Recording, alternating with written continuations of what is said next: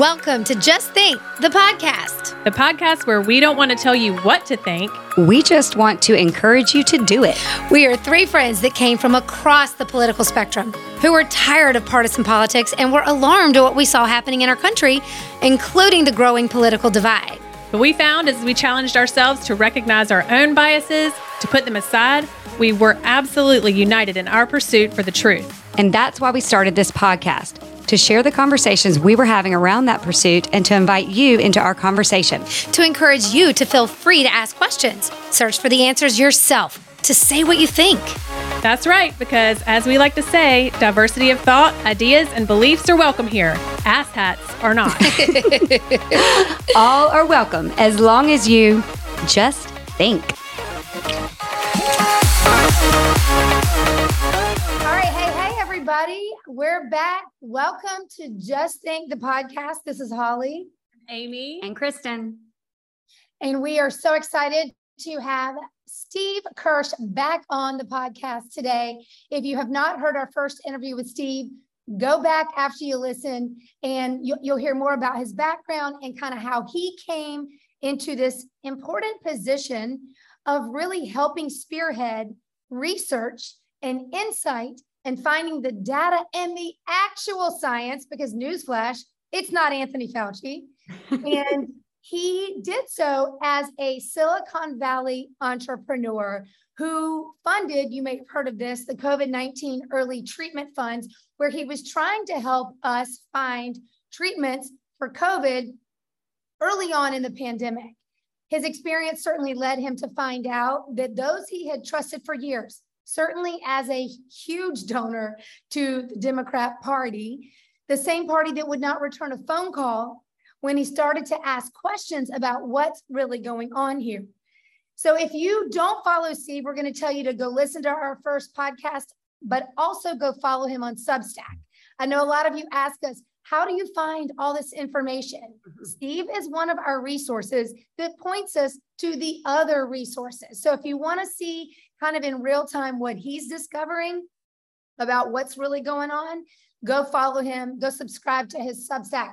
Steve, thank you so much for being on again with us today. I know since we last talked several months ago, so much has transpired.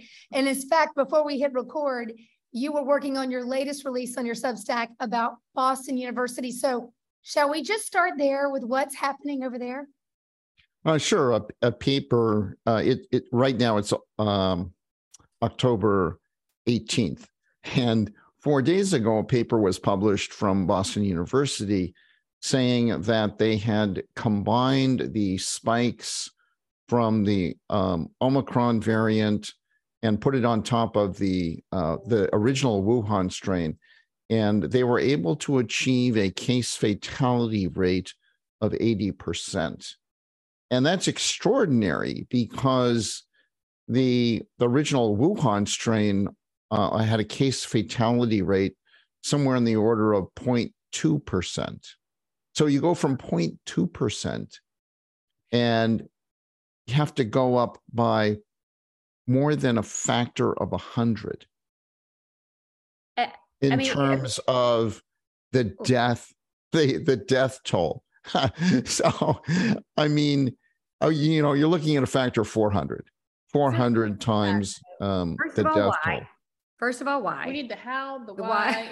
The who. So the WHO, of course, is Tony Fauci's organization. So Tony's organization, NIAID at NIH, funded the research. Of course, that's the way it's done. I mean, he's funded the research at the Wuhan Institute of Virology, and he's funded the research at Boston University. They have a BSL-4 lab, so they're able to do this kind of research at BU. So that's the WHO.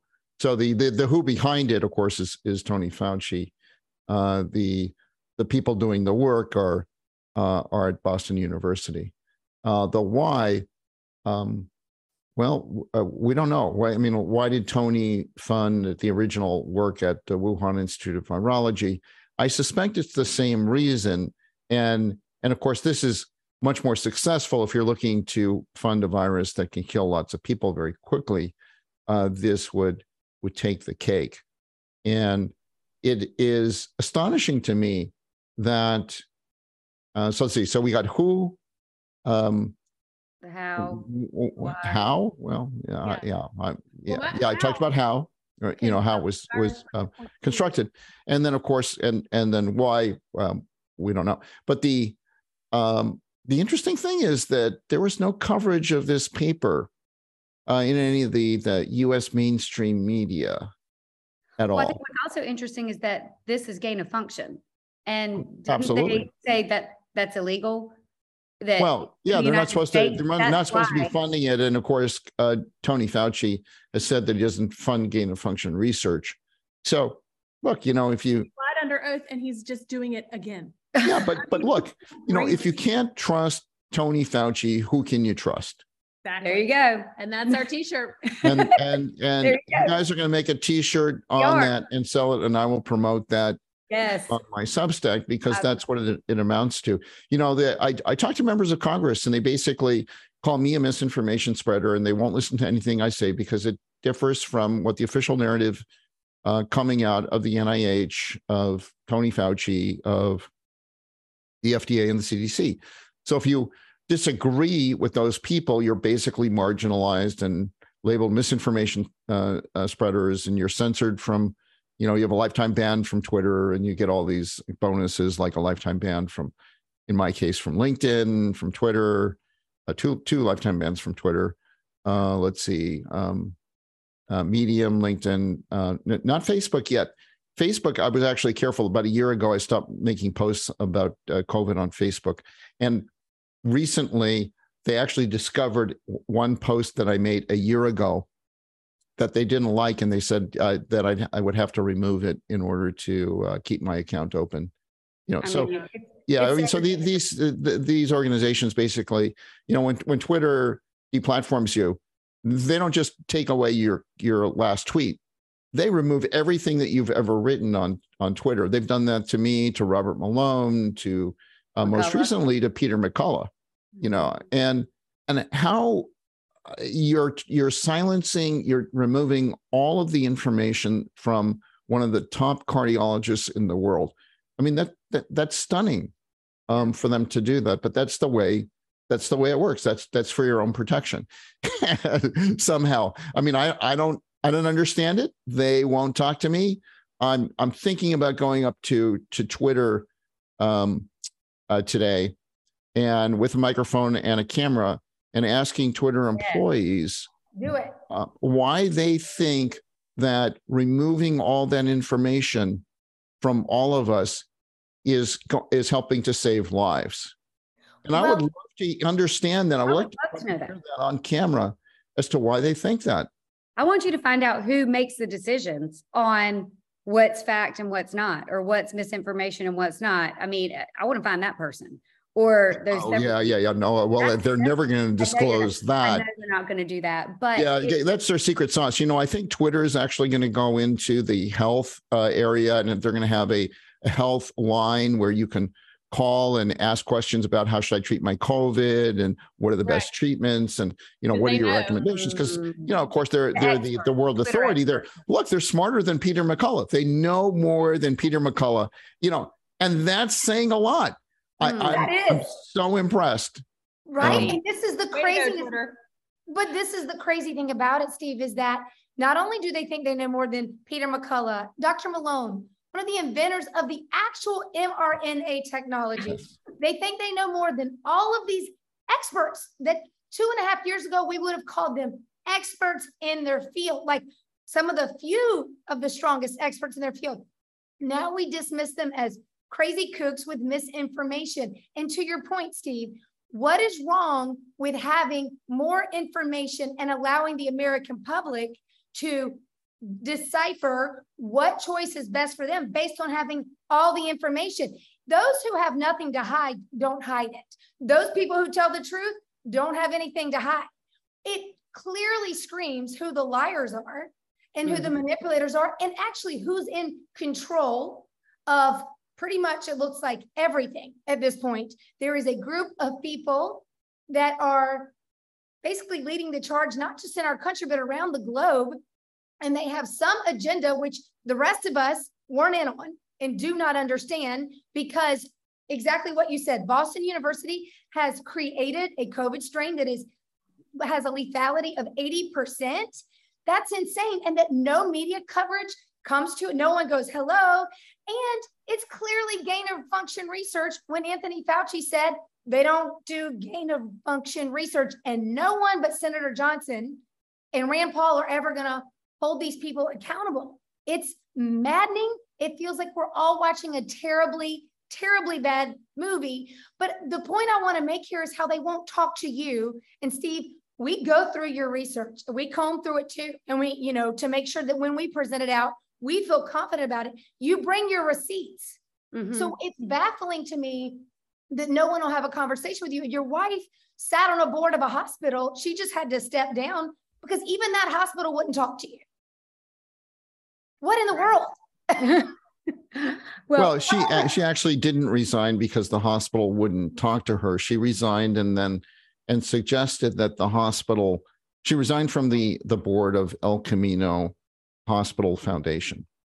And she suggested that the physicians, the infectious disease experts at El Camino Hospital, talk to me and let's resolve this, because there's an obvious disagreement here about the safety and efficacy of these vaccines.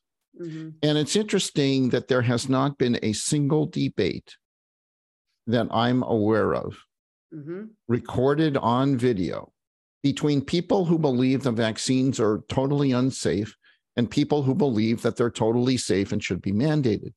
There's no discussion. Now, that is not for a lack of trying on our side. Right. It's that nobody who believes the vaccines are safe and effective want to appear on camera and discuss it. And this is because when you have a narrative which has no basis in science and can easily be seen through once people see people from both sides discussing this, they don't want people to know. And I went on a Stanford campus and found people who were skeptical of the vaccine. And I was introduced to the head of the debate society. And they said, well, we don't do these, big debates like on these big issues. You should talk to the Stanford College Republicans. So I reached out to them and they said, yeah, we'll run it by the flagpole here and see what people think. And the result was that they thought that this was not an important issue right now. This was not relevant, even though incoming Stanford students are being required to take the shot. No. They believed that this is not something that is relevant to students right now. And there are far more important things that need to be discussed. Oh my God. Can you believe that? Do you want to, let me see if I can. I'd like to say I don't believe it, but I believe it. I mean, everything, nothing it shocks me anymore. I mean, it does, but it doesn't. It's like, this is just the world we live in, Well, but also vaccinating this age group. And I know we're going to talk about this while Steve is looking, Kristen and Amy and I all promoted on our social media this past week, Are the Kids Okay? Video, right? Which we know the damage that this vaccine carries to all age groups. And yet these college kids are not at any risk of dying of COVID. No, none at all. Any risk whatsoever of dying of COVID. Yet they're mandating it. Yeah, name one Stanford student who died from COVID. Can you name a Stanford student who died from COVID? Okay, so here's what they wrote. I've never heard such a thing. But there are three very odd deaths on the Stanford campus that nobody wants to talk about. In fact, I wrote an op-ed and they said, remove that from the op-ed. We don't, that would be conspiracy theory. So okay. It must be true. 3 unexplained deaths, young people on the Stanford campus that died.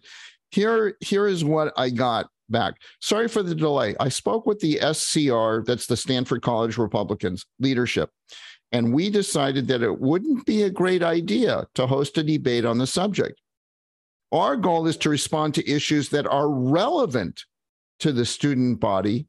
And although the vaccine is definitely important, we think it's time to focus on different issues. Hope this is understandable. Like what? Like what? You guys understand that? I didn't understand that. Okay, so if they don't think it's that important to focus on, then can they just move on and not make a mandate? No, I said, I wrote back, wow, there's a paper that just came out saying it's unethical to vaccinate students. The paper was from Harvard, UCSF, and Johns Hopkins. So you believe that Stanford is correct in these top institutions, and that these versus these top institutions are completely wrong. Is that right? He said, not necessarily. We don't all think Stanford is justified in its policies, but that debate on the subject would not be as productive as debate on a different subject. Okay. Like then he goes on. Hang on. He goes on. I understand where you're coming from, but I think that the COVID situation revealed a number of more fundamental religious and moral deficiencies that need to be addressed first. Religious and moral deficiencies. The vaccine and lockdown question is downstream from these questions. First, we have to ask questions about religious and moral deficiencies. I'd love to talk about that. Let's talk about that and segue right on into it. They're concerned with philosophical debating, and that is correct. Now, these are Stanford is one of the most brilliant kids in the country. Go to Stanford. This is their consensus here. I used to think that. Well, and it wasn't Stanford. I think it was Harvard, the medical school, the picture of all of them graduating outside in masks. No longer do I think that they are brilliant. And I'm sure that there are some smart people. They were some smart people if you graduated med school. But let me tell you, you're not thinkers. Right. You're not thinking. You may be able to regurgitate information that's being fed to you, but you are not thinking critically or just freaking common sense. Yeah. I'm just relating to you exactly what I was told here. And, I don't know if you can read this here, that I'm not joking here. Going along with it. It's a little out of focus when it's too close. Okay. Yeah. It's legit. Yeah. You simply cannot make this stuff up. No, this is what's happening. And honestly, in this world where everybody is so offended, why wouldn't we be offended that Twitter, Instagram, Facebook, CDC, FDA, that they don't think that the American public can take information and think and make their own decisions? Like, to me, it's just dumbing us down. It's just thinking, you're dumb. You can't handle it. It's like, you can't handle the truth. That whole scene in, what was that with Tom Cruise and what's his face? A Few Good Men, right? Yeah. You can't handle the truth. Yeah. It's like, we can't handle it. We can't think for ourselves, but we can. I mean, this is where people need to get offended. Well, this is where Naomi Wolf talks about the elite mentality. Remember, because she had been a part of those circles. People literally said to her, the American public can't think for themselves. We have to think for them and tell them what to think. Instead of, and again, the last 2 years has also just continued to reaffirm what I already had a growing belief, that I didn't think academia was serving America any longer, that it had been hijacked by agendas instead of teaching critical thinking. I remember when I was growing up and I was going into engineering school, my dad was an engineer, and he said his professor told him, you have to learn to think. You need to learn to play chess. You need to learn how to think critically. We have stopped teaching kids, just like Kristen said, to think critically. We've told them to be good followers and good regurgitators of information, but not necessarily challengers, to challenge the actual truth and to search for that truth. It's mind-boggling. Steve, you posted on your own, I think, Nextdoor this week, right? Where someone said, here's where you can go get your boosters. And you responded and said, here's the science on the boosters. And I saw the thread and I'm like, who are all these idiots that are signing up for this? It's so sad. I'm baffled. But truly, this is what people need to do, Steve. I love that you did that. And people need to start doing that. When you see it, just like when you see the signs for like, get your flu vaccine, get your COVID booster or whatever. If we could just have like index cards or stickers, like the Biden, I did that. We need to have those that say, here's the actual science. Throw that with the QR code. Yeah. Yeah. So here's, so someone wrote, Bev, I can't pronounce her last name, but There's an article on my Substack about it. Hey, everyone. Hi, everyone. We just got a notice from PAMF, that's the Palo Alto Medical Foundation, Sutter, that they're offering the bivalent booster dose, and you can pick it up if you want Pfizer or Moderna. We booked for next week. They have tons of openings. What a surprise. Right. Tons of openings. So anyway, so everybody's like, got mine at Costco in SV, same day appointments available at Carbon Health, trying to get flu shot, blah, blah, blah. So everybody's like, singing the Kool-Aid here, and they're getting maybe, one or two comments. So I write mine and I get 90 likes. Oh, likes. Yeah. Oh, good. Can you believe it? Well, it helped that I published it to my Substack and I told people to go over and hit the like button. Yeah. But anyway, so I wrote Dr. Paul Offit, who sits on the FDA advisory committee, isn't getting the booster. He's a world expert on vaccines. The vaccines offer no benefit. All the mice challenged with Omicron got Omicron. It was 100% a failure in preventing infection, and previous doses already provide protection for hospitalization and death. Do any of you know something Paul Offit doesn't know? Please let us know and share the scientific evidence. Yes. And share the scientific evidence. Thank you. Okay. And then I get a single response saying, Steve, you're spot on. Can't wait to see the evidence pour in. And there is nothing else. Is there a skeleton there just like waiting? No. And, so here's the remarkable thing. I posted this yesterday at, I think, 10 p.m. last night. And it is now 8:29 in the morning. And believe it or not, and this is the amazing thing, is my post is still there. It has not been censored. Wow. That's amazing. Someone just responded 2 minutes ago. Joseph Mullen, Steve Kirsch. Wow, Steve, you're a busy man. Thanks for taking the time to post here. Your data-backed insights are sorely lacking in much of the COVID-related discussions on ND. Wow. So are you going to no attacks? I mean, this is unbelievable for Nextdoor. Not only was it not taken down, but all of the comments are positive. And nobody's showing any data saying why you should get the booster. Because I just don't understand how people can just go and do it.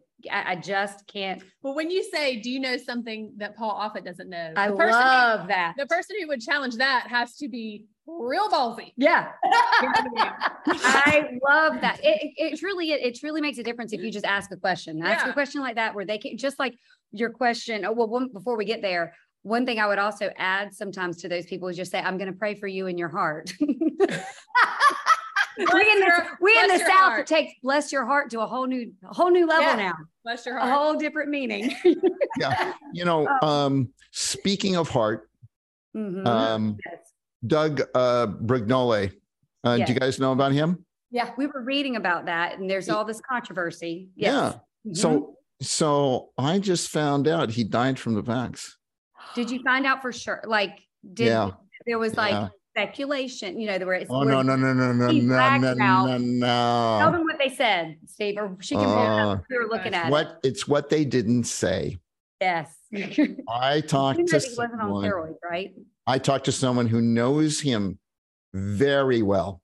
Oh, there we go. And I asked that person, did he die from the vaccine? And this person said, sorry, I can't talk about that. Oh, I can't talk about that because everybody knows he was vaccinated like a year and a half ago with his original series. But you see, the boosters came out and he died shortly after the boosters became available. Yep. Well, I think the whole point is this is why they can't talk about it. And he said, Doug said, I'm going to be the test case. Yes. If I die, you were right. And Doug, by the way, was a very smart guy. He was a very smart guy. He predicted his own death. I mean, that's. Well, and he was just on Instagram like a couple of weeks ago, posting about he was getting ready to be at the 2022. He was actively, healthy. He was training working. for something. And for people who try to say, oh, well, bodybuilders, you know, they're on drugs, they could do this. Their hearts are already, you know, he's 63. He's been doing this for decades. Yes. Since he was a teenager. So why didn't it kill him before? I think that's it's just like sad. Like, how come people weren't dropping dead, like dropping like flies 2 years ago? You know, like it's just, but it's also not just speculation. I feel like somebody actually said that he definitely was not taking like drugs or steroids or anything like that. Like he absolutely was not doing that, because people were like, oh, well, it very easily could have been his heart, because bodybuilders do get that with, you know, things that they take or may take. Doug has been doing this rodeo. This is not his first rodeo. He's been doing it since he was 14 years old. Mm-hmm. Right. Okay. Well, I think what's also important is that very smart. He wrote a book. It's on Amazon. You should check it out. It's a really interesting book, because he questions the sort of the false narrative in terms of bodybuilding and compound lifts. And he says that actually you're better off. He says he knows too many people who get injured. I'm one of them, from doing compound lifts. I was doing you do heavy deadlifts and man, if you're not fully warmed up, my back went out for weeks. Right. And I pulled a muscle in my back. But he basically said, hey, there are safer ways to do exercises than these compound lifts that you normally hear, because you normally hear, hey, if you want to build muscle, you got to focus on the compound lifts. And the problem, of course, with that is that people inevitably get injured. And so there are simpler ways to do this. And so he wrote a book on it, and it's on Amazon, and it costs $45. I ordered it. It's a paperback. But he goes into, apparently, I haven't read it yet, but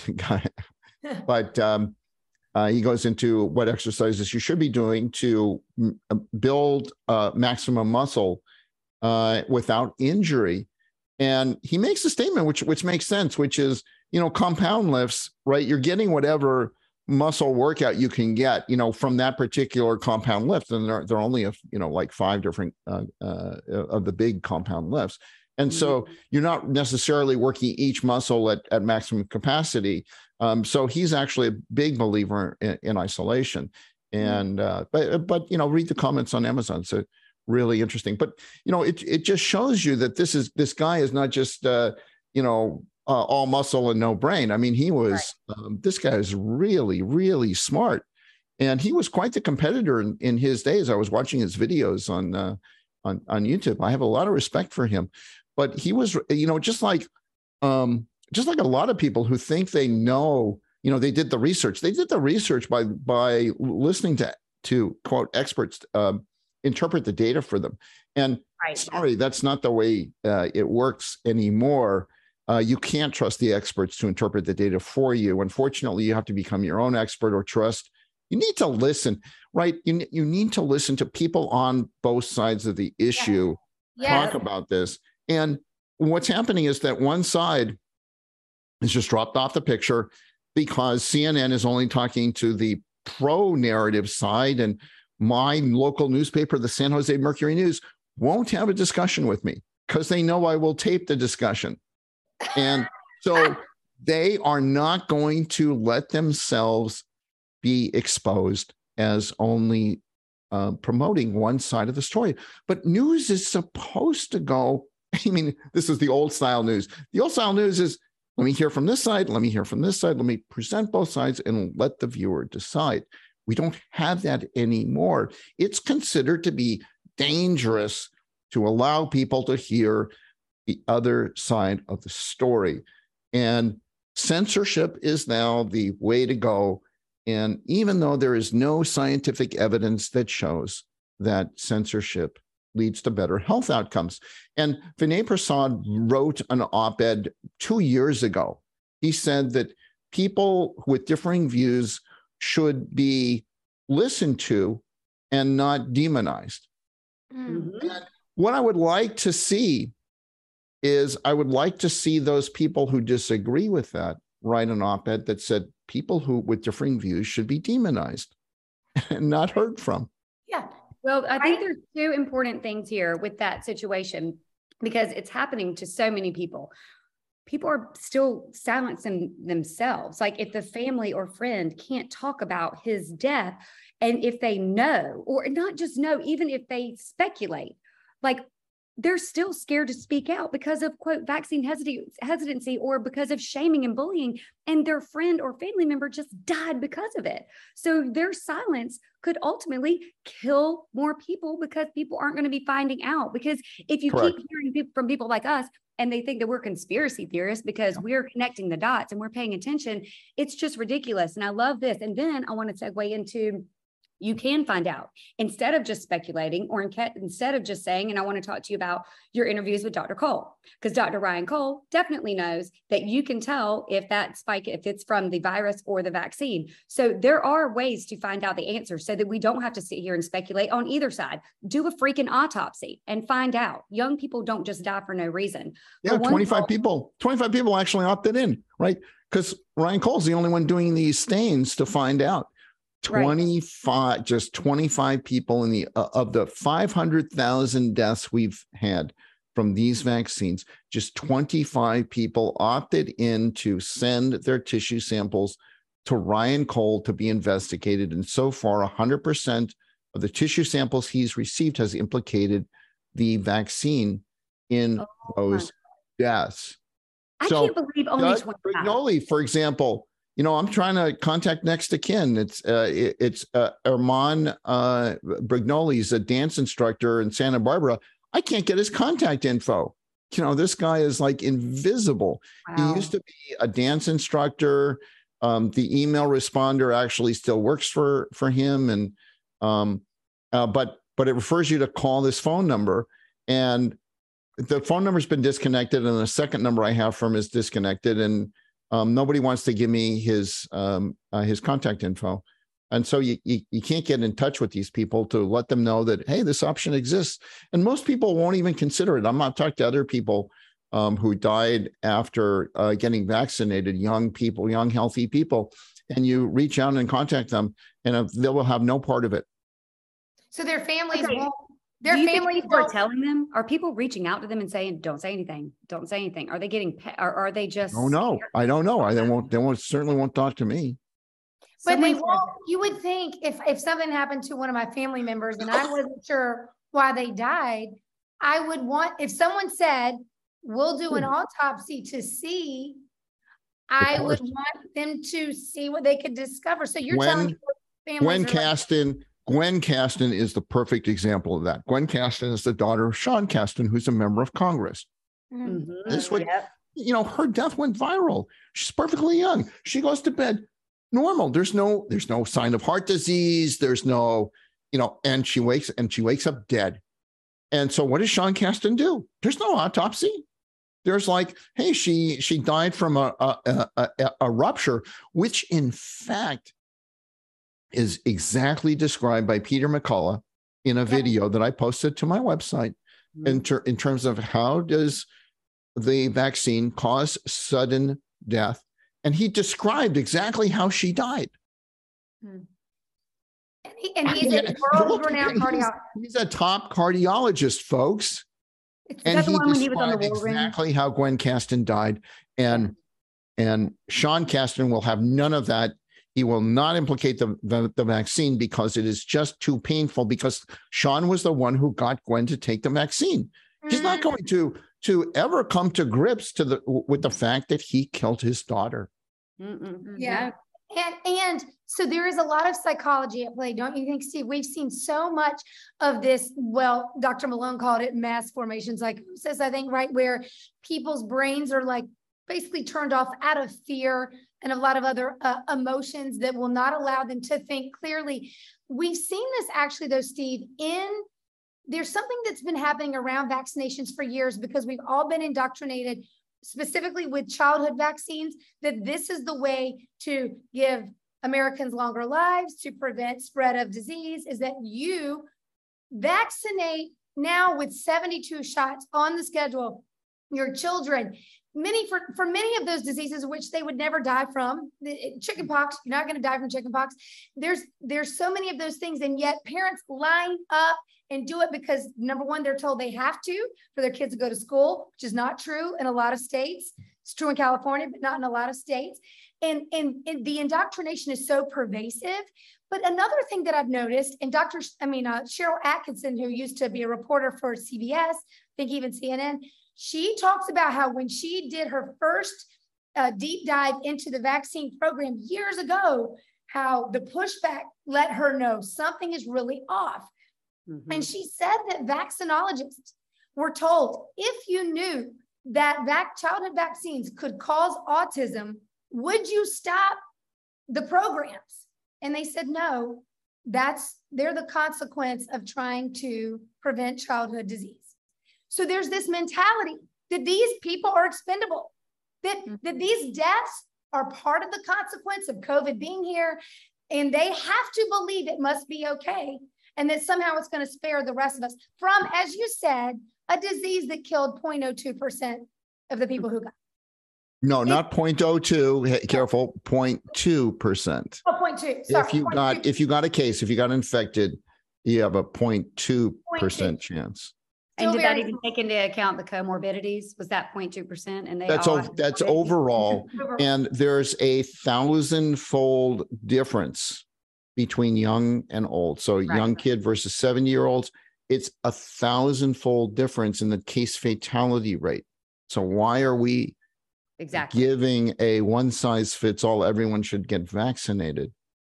Well, because they were saying it will prevent transmission, like they were doing it for the teachers, doing it for everybody else. But there's no evidence of that. They never studied that. That was their premise.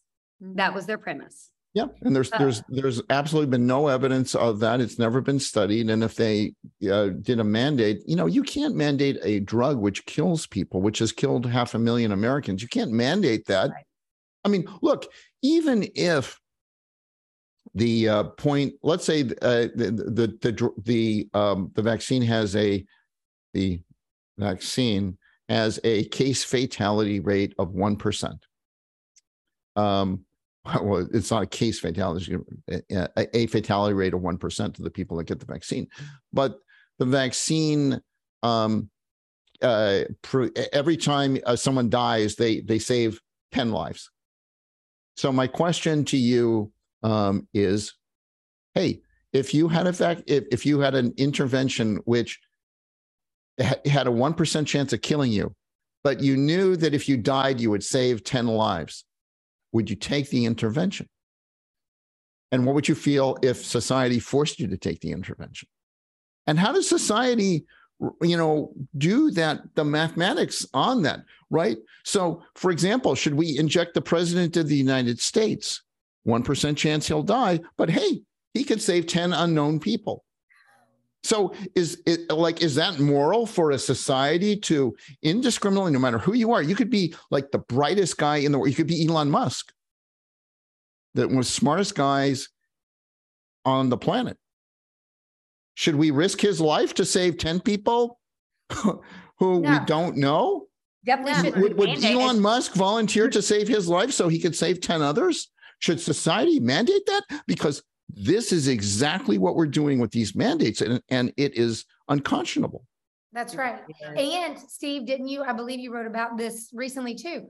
Aren't they getting ready to meet about putting the COVID vaccine on the childhood vaccination schedule? Yeah, it's set for Thursday, and we don't know. Look, it's never been done before, where they've taken an EUA vaccine and put it on the childhood vaccination schedule. But hey, that doesn't mean it can't be done. These people are experts at doing stuff that we didn't think was possible or that the law allowed. And it'll be years before these challenges go through the court system. I was talking with Meryl Nash. She was able to get the anthrax vaccine stopped by a court order. I said, how long did it take you? Because, there was all this evidence that showed that there was no risk-benefit justification for the anthrax vaccine. And so I asked her, how long did it take you to get the court to reverse it? She said 2 years. Oh, my gosh. We don't have 2 years. Yeah. We don't have 2 years. We need to go through the speed of science. Yeah.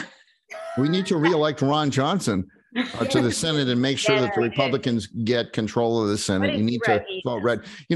my wife and I have always voted Democratic in the past too. This year we're voting all red, and even in California. I mean, it is so ridiculous. I am so outraged with the Democrats on this, and not a single Democrat, not one single Democrat. I have donated over $20 million to the Democratic Party. I cannot get a single Democrat on the phone to talk about this issue. I'd be like, give me my money back. Give me my money back. Not one. I mean, this is, we can't even have a civil discussion like we're having now. Yeah. We can't review the evidence. I basically gave up with my representative, Anna Eshoo. She's on the health committee. She won't meet with me. She won't talk to me. They won't even take my questions. I mean, she has this, Anna Eshoo has this open questions thing. She has a phone call, 6:45 p.m. every Thursday. I get on there. As soon as I'm on, I hit the *3# button to get into the call queue. And that someone operator comes on the line saying, who are you? My name is Steve. I have a question about the vaccines. And I'm never called on. Never. I'm never called on. Why don't you say you're going to be called on, Steve? Do you have to say what you're going to say? Can you change No, your name? you just tell them what you're going to ask about. I said, I have a question about the safety of the vaccines or something like that. Right. Generic thing. But they know my phone number. They got my phone number. They got me on a list. I never get called on. I mean, I was actually on one call when they actually ran out of questions, and they said, well, we don't have any more questions. I'm here. I'm here. I know, but you don't get to say that. Right. And he says, hey, if we don't get to your questions, just I'll call you back. And I assure you, I answer 100% of all the people who give questions after the call. I've never gotten a response. The staff never gets back to me. Nobody ever gets back to me. So I had someone else that they don't know that contacted them and said, hey, I've got 20 doctors in the area that want to meet with you about vaccine safety. Guess what? No call back. That's 20 doctors. We're not talking about 20 misinformation spreaders. We're talking about 20 doctors who still have their license in California, which means that they can't be misinformation spreaders because they would be, losing their license. So 20 doctors who are willing to speak out and talk to Anna Eshoo about vaccine safety, and she will not take the meeting. These are doctors in her area, her constituents, doctors. She will not take the meeting. Okay, this is how unethical these people are. And she's about to be reelected to Congress in our area because it's hugely Democratic. But that is wrong. She should not be reelected. I mean, I voted for Rishi Kumar, and I'm proud of that. And because it's like anyone is better than Anna, because if she will not meet with doctors in her area about the safety of the vaccine, she deserves to lose. Yeah, absolutely. Well, here's the thing. You also have to think about a lot of things. I should calm down here, but I mean, it is outrageous what she is doing. You never heard us get emotional. You're in good company. But listen, what about the California bill? So that also brings up a good point that if you've got this California bill that they're about to, take doctors' licenses away if they give any other information besides the narrative, and they're only listening, they're not even trying. This proves that they're not even trying to listen to any of the doctors and try and learn this information themselves. They don't want people to know. Officials, just anybody in California, you need to know who you are electing and who they are listening to, because they are basically putting all of medical decisions in the hands of politicians, not the men and women who went to medical school and are there to treat their patients. So we already know that is corrupt, but now we know this is proving that they will not even listen to any other side. So how are they ever going to know? How are they ever going to learn? Ugh. Well, my wife got a call from a pediatrician at Stanford, and she won't tell me who it is, and I don't know who it is. But the pediatrician called to say, hey, I just wanted to let you know your husband's not a whack job. We're seeing this in the clinics in the clinics at Stanford. What he's saying is real. And when I talk to my peers about it, they say, look, there's no scientific evidence that ties the vaccines with all of these cardiac issues and strokes and brain hemorrhages and so forth. There's no science that ties them. So you don't want to alarm people. So don't talk about it until we have a scientific proof that there is causality. And so just because, you've never seen these before, and as soon as the vaccines rolled out for this population base for that age group, you started seeing all of these cardiac issues, tachycardia, all this stuff. Ignore all that. That's just coincidence. There's probably something else because these vaccines are safe and effective. We don't want to alarm people, so don't talk about it. And by the way, if you talk about it, you'll be fired. But there's enough correlation. You don't have to say. She'll lose her license. And by the way, she'll lose her license in California now. Right. If she talks about what she has seen in her own patient base, right, she will lose her license to practice medicine in California. She cannot afford to do that because she's the sole breadwinner. So she shuts up about what she sees, and she just says the narrative, oh, the CDC recommends vaccination for blah, blah, blah, and just sticks to the party line. Oh, and if you have an injury, by the way, if you have an injury, she will tell you that, oh, it looks like you may have had a reaction to a previous vaccine. But you're not allowed to say that it was the COVID vaccine. But see, she can be telling the truth, but she can't say it was a COVID vaccine. But she can also report it to VAERS, and she actually is legally responsible to report it. Like she's legally, but you're supposed to, doctors and nurses, doctors especially, it's on the CDC website. If there is an adverse reaction or definitely a severe one, but they don't have the time, and they're not doing it. Yeah, there's so many of these that they don't have the time. Her day would be filled, right? Just filling out the VAERS report. She wouldn't be able to see patients. Well, you also wrote about, was it Michael Turner? I know you wrote about him not too long ago. He was the doctor who was a Stanford University, Harvard Medical School, and the Mayo Clinic graduate. And he was very pro-vaccine. And he wrote on, I think he did a Substack or something, on kind of his journey from just to the red pill, from the blue pill to the red pill. Yeah. And so there are many coming into the light and coming and saying, highly educated, highly regarded physicians saying, we see it, and they're finding the bravery and the courage to talk about it. We need more of those people. Right. Absolutely. Absolutely. And it's not going to happen in California anymore. Nope. I don't know how Steve, are you going to stay in California? How are you going to stay in California? I'm going to stay here and fight. I don't believe in, because someone has to, right? Because if everybody says, it's the right thing to do is to stay and fight. Absolutely. Well, I tell you what, to your credit, I think about how much time and energy, I know just to put together this podcast, how much time and energy it takes to fact check and look through the research. Like you said, everyone's got to be their own advocate now and their own researcher now. The time it takes, you have had to give your whole life to this cause at this point. I mean, there's no way you have time to do other things, right? Mm-hmm. Oh yeah, no, this is a full-time job. And more. It's tough to keep up with everything that's happening. I mean, I'm falling behind in terms of my Substack. I mean, I'll publish sometimes. I don't know is it like 5 or 6 articles a day? I mean, and I don't like to do that because I don't want to bombard people with too much stuff. And because then when they say, "Oh no, stop," stop that, I unsubscribe. And but it's important stuff. It's stuff that people need to know. Yeah. Well, I think what's great is that people need to know that like you can at least go to your Substack and find anything you want because you can search for you. Like, I know he wrote about this. Yeah. And I think it's just, you're probably like us, like every time, and that's one of the reasons we created the Substack. Every time we learn something, I'm like, oh my God, I want everybody to hear this. You want everybody to hear it. And they're not hearing it. They're not seeing it because just like you said, this huge news 4 days ago, nobody's talking about it. That's huge from the Boston University. Yeah, no, as far as I know, the news first broke on, I think it was Coffee and COVID Substack, and nothing happened. So the author wrote a second piece on it.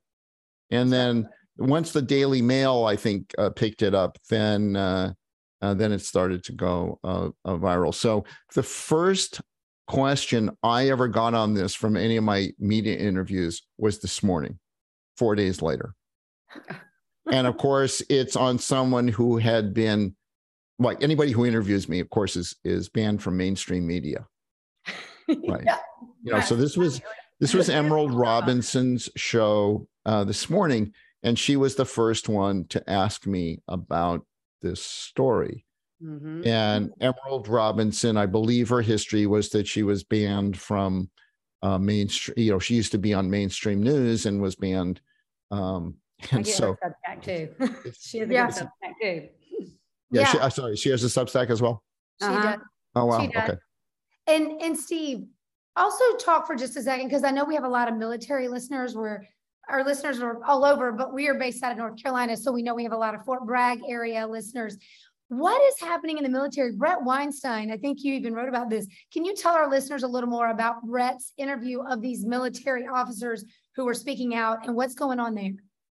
Yes. And, the information is coming out so quickly that I haven't even had a chance to finish viewing that. But he goes for 2 hours and he's interviewing 3 people from the military about their experience. And these people have to talk. Hey, I'm talking from a personal basis. I'm not talking as a member of the armed forces. These are my personal views only. And they talk about their experience with the vaccines. And that episode is 2 hours. And I was watching that. And then I got a notice that Bobby Kennedy's film just came out. And so I started watching that. Yes. And it is fantastic. I watched the first 45 minutes and it is awesome. And I love the part about the masks and I didn't know that the N95 masks were created for dust, for people working in dusty conditions. And so they wouldn't have to breathe in the dust. That makes perfect sense because it doesn't stop the virus. And they talked about the WHO saying that masks don't work at all. And then WHO suddenly flips, suddenly masks working against the virus. There was no new science that says masks suddenly work against respiratory viruses. Like there's no new science that proves that, nowhere. And the WHO flips from doesn't work to work, just like that. It happens. This is how science works. I mean, I still love your Senate testimony. I have that video, the video clip of you with the mask that would actually work. And I loved your point. You're like, if we actually mandated this mask that actually worked, how many people do you think would actually be complying right now? They wouldn't. You can't just throw on granny's panties. Like that is not going to happen. And that's what they were saying in the beginning. Yeah. People were wearing all kinds of stuff. Socks, napkins. And me being in the ER, I think we talked about this last time. I knew we had to get fit tested every year for the N95 mask. I knew that this was not, and we get cooties all over the place, but it wasn't the well people that were wearing it. We would give it to people who had flu symptoms, but I knew that this ain't right. And that's what's so crazy is that so many of my healthcare coworkers, colleagues that I used to work with, I'm like, how are you being sucked into this? How are you even thinking that these work? Because they trust, they trust authority. So let me ask you, before the pandemic, before SARS-CoV-2, did anyone in the hospital wear these N95 masks? No, the only time you wore anything was for a more severe disease, because it's like protocols, contact 1, contact 2, these kind of things, airborne. And so, but it wasn't just anybody just slapping on. And we never saw people with a mask except flu season. When people came in, if they had cold symptoms, we gave them a mask and asked them to wear it. Would they wear it? Who knows? They would probably pull it down just like our president and sneeze and then pull it back up and then shake somebody's hand or scratch their butt and then touch the doorknob. I mean, that's what happens in the ER. So, I mean, you got to admire. I didn't see that clip. So Biden basically pulls down his mask, sneezes, and puts his mask back on. He said there's been a couple different clips. He's done a cough. He's actually pulled it down to cough and then pull it back up. Oh yeah, I'll find it. I'll send it to you, or I'll send it to you. Oh yeah. Hey, that's what I would do if I was forced to wear a mask too. But you see, it's it's crazy. The mask all day, and I'm like, what do you do when you sneeze? Do you pull it down, or do you sneeze in your mask, and then you're wearing that? Right. What do people do? What did people tell you? Didn't they tell them to actually I think we got different things because I think I asked Knox. I was like, what do you do if you sneeze? He was like, I just pull my mask down, sneeze, and then this is my youngest. And I'm like, well, that defeats the whole purpose. It's human nature. If you're going to sneeze, you're not going to sneeze with something right. You don't want I mean, it's like, I mean, come on. I mean, you just instinctively. The whole idea behind sneezing is to get the crap out of you, not to go. And then inhale it and lick it. The whole rest of the day, I would pull up, and my son, he was in kindergarten, and his whole mask was wet because he was sucking on it all day. So now you've got moisture that breeds more cooties, and they're touching it. Like when you have something in your face, you're touching it more. It's horrible. That was our line in the sand. Like that was when we pulled our kids, because we just I couldn't do it. And it has to be for people. You can't just keep, just like these doctors. If you keep going with it, and I understand needing to stay and needing this to be your livelihood, but when it comes down to it, I really hope it does, when there's accountability. And what are you going to do then? What are you going to say then? And we just need more people. I knew this the whole time. If you knew it the whole time and you kept going, you're perpetuating this cycle, and more people are going to die. Just please, just dig deep and just be bold and be brave. Like, have courage, just like what Dr. McCullough, his book, that have courage. We've got to have more people stand up and speak out and stop people doing it all together at once, like not individually. There needs to be some kind of an uprising from medical professionals all at once to say, well, like the BU research, right? So how many how many op-eds have you seen in that any U.S. paper saying this is wrong, they shouldn't be doing this? Zero. Okay. How many medical professionals, how many members of the mainstream medical community are speaking out saying you shouldn't be doing this? I don't think they're not in jail. Like after all that we've been through in the past couple of years, and how we know gain of function is like, and they're just doing it. And how do you take a virus that had a 0.2 death rate and an Omicron that had I don't know what the death rate was, 0.0 something death rate, and then make it 80% fatal? Like, how does that even happen? Do you know what I mean? I mean, they're too in the lab. Why do they want this to happen? Why do they want this to happen? I mean, well, I don't know, because they don't return my phone calls. I do have something to say, Steve. If you haven't heard this, you may have, but since you have such a vast audience, or huge audience, we've got one of these emails in one of our medical groups that we're in that Dr. McCullough had added us to, and a physician had said, Dr. Death Fauci is the most prolific mass murderer of all time and still has medical licenses in Maryland and New York. Please file complaints against his Maryland license, D04034, by clicking this link. Please file complaints against his New York license, and it has 100339 by clicking this link. Thank you. So I don't know if you know that, but I want to share that far and wide, and that would be amazing as well. And I wanted to share absolutely. that here. And also you should report members of the medical board to the medical board. Right. Yeah. So that they can investigate the members of the medical board, because anybody who's doing this stuff needs to be investigated. I mean, what they're doing to Meryl Nass is absolutely insane. I mean, you should see the hearings. They'll ask questions like, so Dr. Nass, you didn't mention that this person had COVID. And she said, yeah, I didn't mention it on page 1, but it's on page 3. Okay, thank you. And then the next question. I mean, it's so embarrassing that these people are wasting time going after one of the best physicians in the country. And they're getting their ass kicked doing it. It's so embarrassing. And it just showed, and this was actually recorded on video. It was broadcast live by Children's Health Defense. Love them. So yeah. Well, and Dr. Paul Marik, I don't know if you ever saw any clips of the hearing against him for using vitamin C to treat sepsis. I don't know if you ever, but it was the same thing, Steve.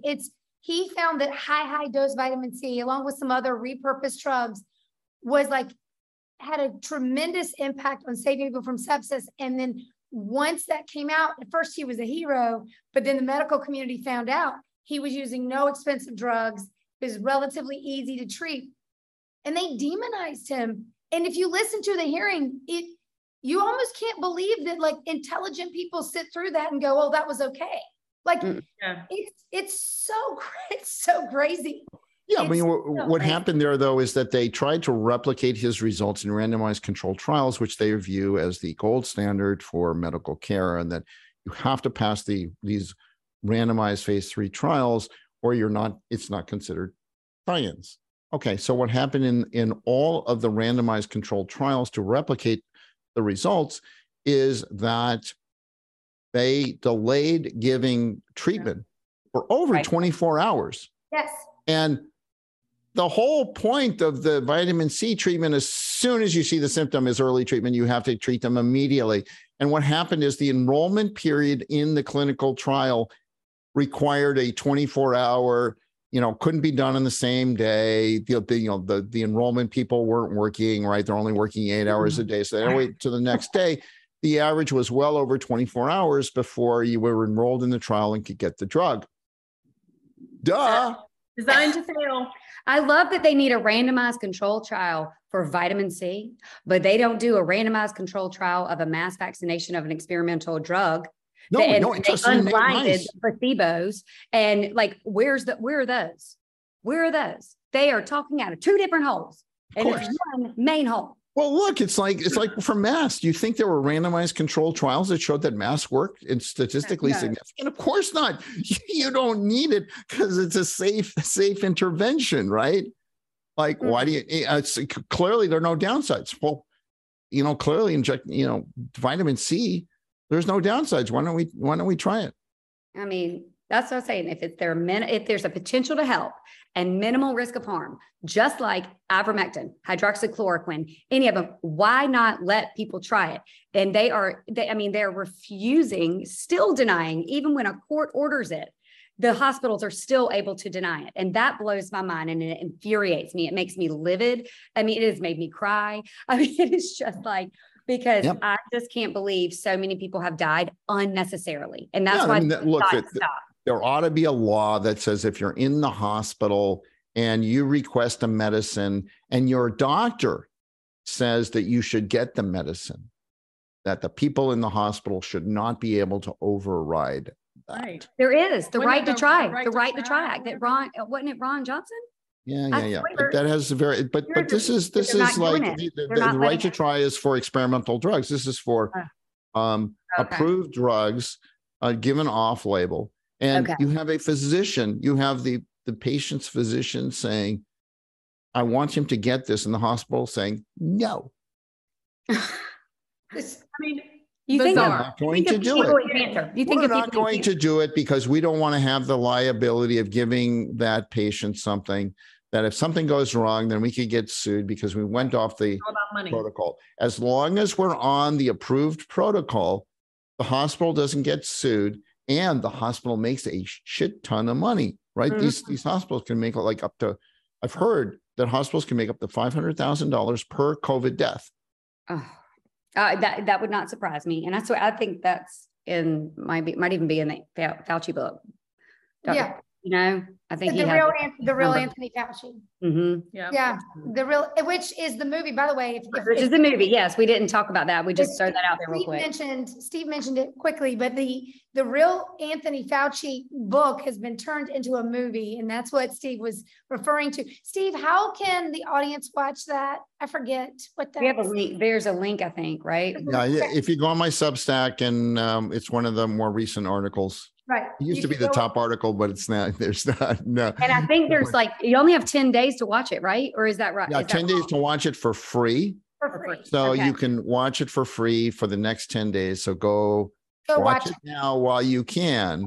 Popcorn. Yeah. You're going to need it. Yeah, get the popcorn. host a viewing party in your neighborhood. Yes. And share it.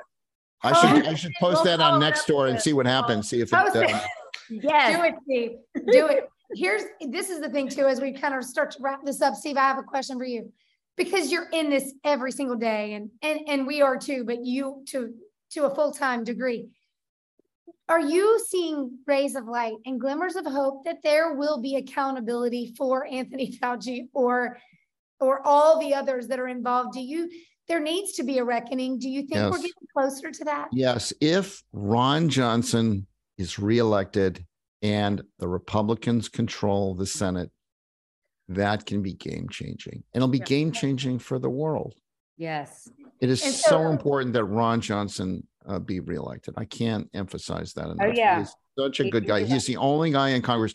You know, half the members of Congress have met with the vaccine injured. Wow. And what happens is that when the Congress member meets with vaccine injured, they'll meet with them for maybe a half hour or an hour. And they'll say, hey, thank you so much for coming in and sharing your story with me. And then nothing happens. Oh, wow. Yeah. Nothing happens. Because what happens is that they mentally say, oh, you know, we've given the shot to 250 million people. And unfortunately, there are a few casualties. That's what happens. But we're saving 20 million lives. And it's unfortunate that a few people are getting a bad reaction. It's probably just bad coincidence because we affected so many people. And that's what they're thinking in their minds when these people leave. That is why there is no one in Congress that is advocating for these people, except for Ron Johnson. And there has not been a dime paid out in compensation for these, the CICP program, which is the program that is supposed to compensate people for vaccine injury. They have paid out zero. Oh my gosh. People who have died or injured. And there are 20 million people in the United States who have been injured by these vaccines, at least 2 million who have been disabled, and the number could be as high as 7 million disabled. And there are at least 500,000 people who have been killed by these vaccines. And that's a conservative estimate, by the way, from the VAERS system using an underreporting factor of 41, which is calculated from the anaphylaxis data. And so it's the best case. So 41 is an underestimate of the underreporting factor. It's probably more like, I don't know, 150, 200. So the numbers that we're quoting as 500,000 deaths, it's probably a lot higher than 500,000 deaths. I would bet significant amounts of money that it was much, much higher than the fact that the US government has killed 500,000 people. In fact, when I went on Fox News and I backpedaled a little because I didn't want to sound like I'm too over the top. I said, look, hundreds of thousands of people have died and millions of people have been injured by these vaccines. And Fox said that they couldn't verify those numbers. And so I contacted them after the episode. I said, do you want to see the data? And they said, no. Oh, see? Wow. Yeah, it's on both sides. Like, and that's why I hope Republicans gain the Senate, but I hope there's some, you know, right. It's not just Republican, Democrat. It's got to be people Republicans are who also care. being silent. And right. Yeah, no, most Republicans don't want to speak out, right? Because they don't want to admit they're wrong. Right. Yeah, so it's not like Republicans are the good guys here, but it's just that between the two of them, right.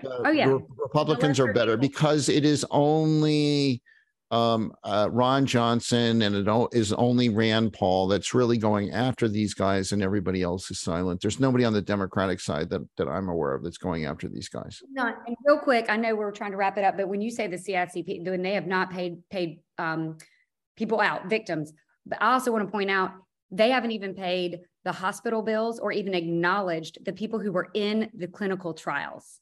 So just go look at Maddie DeGarry's story. Like her story is definitely one of them. She's not the only one. And Bree Dressen, I think is her last name. Yeah. They're in that the real not rare .com. But so many, if you go to that website, you'll see so many people's stories, but people who literally signed up to be in this trial, to do it for the good of the world. Yeah. And they have been just completely ignored and nobody is answering their calls. So it's not just victims or, people just going, these are people who are in their trial, in these companies' trials. That's really sad. Yeah. And they don't even get a get well card from the drug company. Yeah. And, Jenna Woodcock promised that she would investigate the case of Maddie DeGarry. There was never a phone call to the family. Just think, y'all. Just think about that. Well, Steve really gave some good, first of all, we want you to go subscribe to his Substack. We want you to go watch the Dr. Anthony Fauci movie, The Real Anthony Fauci.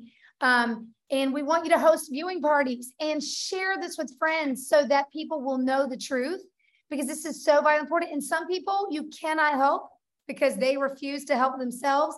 But there are people out there who they just haven't put it all together yet. And it requires each of us not to rely on Steve and his team to put the word out, not to rely on podcasts like ours to put the word out. Each and every one of us has to have the courage to have these individual conversations with each other and to speak the truth and share the data, because you can't argue. It's very hard to argue with data, right? Mm-hmm. And so, Steve, I want to also point out, you, a lifelong Democrat. I know Joe Rogan. I think he pretty much never voted Republican either. And one of his recent episodes, they said, "What's the answer?" He said, "Vote Republican." And it's like you said, we think the Republicans are at fault too. But it's like the lesser of two evils here in terms of who will rally, who's more apt to rally and hold these three-letter agencies accountable, and the people within them, Anthony Fauci, Peter Daszak, all these people who've gotten richer through this. Oh, yeah. Fauci gets paid every shot. Every time you get a Moderna shot, Fauci gets money. Right. Because he is connected to Moderna, which was never profitable until the vaccine. Not 1/4 of profit ever posted until the vaccine. That's interesting to me as well. Yeah. Well, Steve, thank you for fighting the good fight. We're fighting it with you. And we appreciate you coming on again. We'll be talking again to you to get the latest a few months from now and see where we're at. But hopefully, once we get through November, let's hope. Hey, ladies, since we have a lot of ladies listeners, I want you to know something we're seeing. There's a lot of propaganda telling you that every Republican is going to take away every reproductive rights. Go fact check that too, because a lot of it's not true. A lot of it's just fear mongering to make you vote blue. So be aware of that as well. Go do your own research. Go think for yourself. Steve, thanks so much for being on. Thank you so much. It. And we're going to work on that t-shirt. Yes. Thanks for having me. Yeah. Go get that t-shirt. Yeah. All right. I'll be the first. I want to be the first one to buy one of those. Absolutely. We need to buy one. We'll send you one. All right. Oh, we need your signature. We need a signature. Yes. We can put your signature that said, yes. Steve, send us your signature. We'll put it on the shirt. Yeah. Yeah. Okay. All right, guys. Later. Maybe we'll send Tony a free t-shirt. Yes. Oh my gosh. Love it. Get his address, Steve. Oh, yeah. Get it. Yeah. I'll get it. All right. All right. Guys, we'll All right. All right. See ya. Thank you so much.